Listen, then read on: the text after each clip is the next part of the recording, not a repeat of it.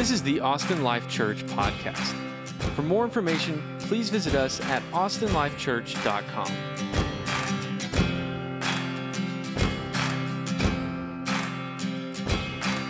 Hey, good day there to you, everybody. This is Corey here with the Austin Life Church podcast. I hope that everything is going well for you on this day. So recently in our community groups, we meet on Wednesday nights, and we started going through the book of James together. And last night, which then tells you today's a Thursday that I'm recording this, last night we were in James chapter 2. And James is talking about the sin of partiality, of favoriting somebody over another, valuing one person over the other, and and just addressing that sin of partiality towards people. And it's something that we all struggle with. Like we naturally have people that we would prefer and favor and value over another for whatever reason or not.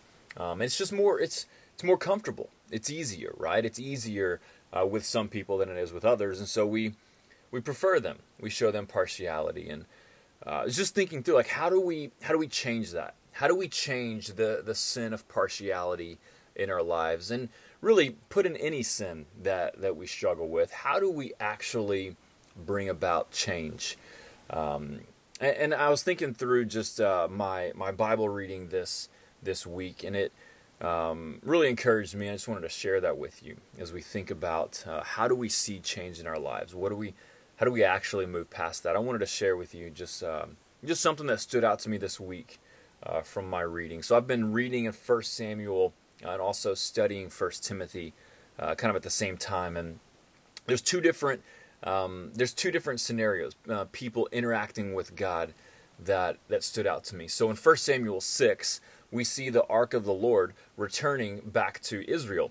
And it says that there were some men who looked at the ark of the Lord, just looked near his presence.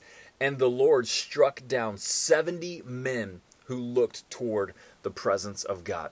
And why? Like, what in the world, right? Like, why would God strike down these 70 men for looking towards the ark of the Lord? And the reality is that God is so incredibly holy.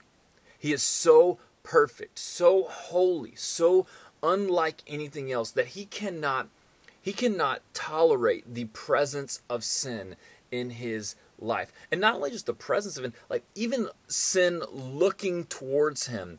He is so holy that it repels, it responds with the holy wrath of God towards sin. And so you've got these 70 men who, because they're sinful and because they look towards the presence of God, they're struck down. And I think I just sometimes forget about the holiness of God. I don't consider and really think about how holy God is. How holy and unlike anything else, so perfect, so right, so good, and how I'm not. Like I am not holy. I'm just like these 70 men, who's incredibly unholy, and I deserve the wrath of God towards my sin. I have no right to be in his presence. I have no place with this holy God because I am so unholy and he is so holy, so perfect.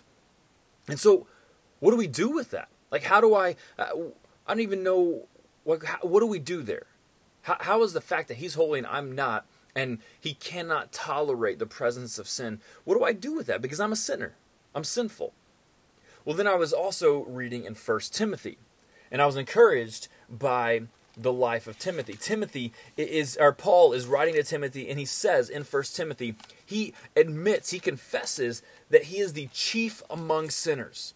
Like, cream of the crop when it comes to sinners, right? When you're measuring out sin, he's going to top you. And he says that he was a blasphemer and a persecutor, an insolent opponent to God. And so he is leading the way with sin, with unholiness. And yet, God's not striking him down. He's He knows the Lord. He stood in the presence of Jesus. He walks in the service of God. And yet God's not striking him down. So what is the difference? What is the difference between 1 Samuel 6 and 1 Timothy 1? And the difference is one word. Jesus. Jesus is the difference. You see, Jesus has come to stand in between Paul and God, so that the wrath of God, his holy wrath, would crash against Jesus and not against Paul.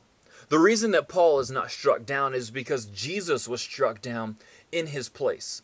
Jesus came to stand in Paul's place so that Paul could stand in his. Jesus came and suffered the condemnation and sin of Paul so that Paul could be righteous and free with God. The reason that Paul can say, I'm the chief among sinners, and yet God accepts me and welcomes me, is because the wrath of God was poured onto Jesus instead of onto Paul, so that Paul could be set free. And so you've got this sinner, Paul, who admits that he's sinned, but yet is progressively changing and becoming more and more like God, and has that freedom to do so because Jesus has set him free.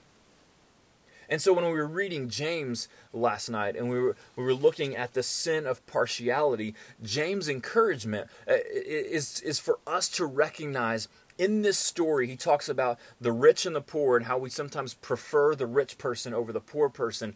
And James's point is that we are the poor person. That what sets us free from the sin of partiality is when we realize that we are the poor one in this story, and Jesus is the rich one. Jesus is the one that has everything, and he chose to pursue us, the poor.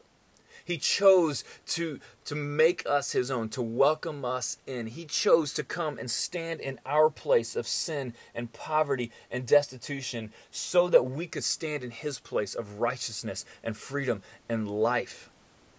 And when we get that, the more that sinks in, the more that starts from the inside and works its way out, that is what sets us free from the sin of partiality. We can't be partial towards others when we realize that God was not partial towards us.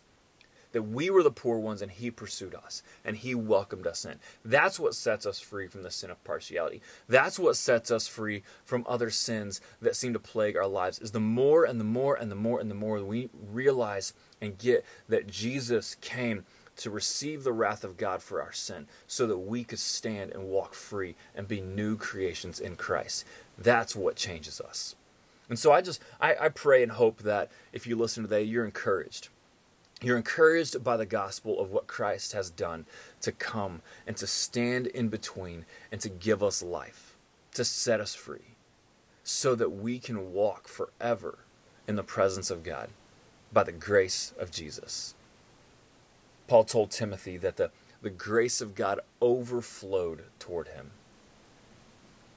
The grace of God has overflowed towards us through Jesus. Be encouraged today by the grace of God towards us in Jesus. That's what will set us free and change us. I hope that you have a good rest of the day.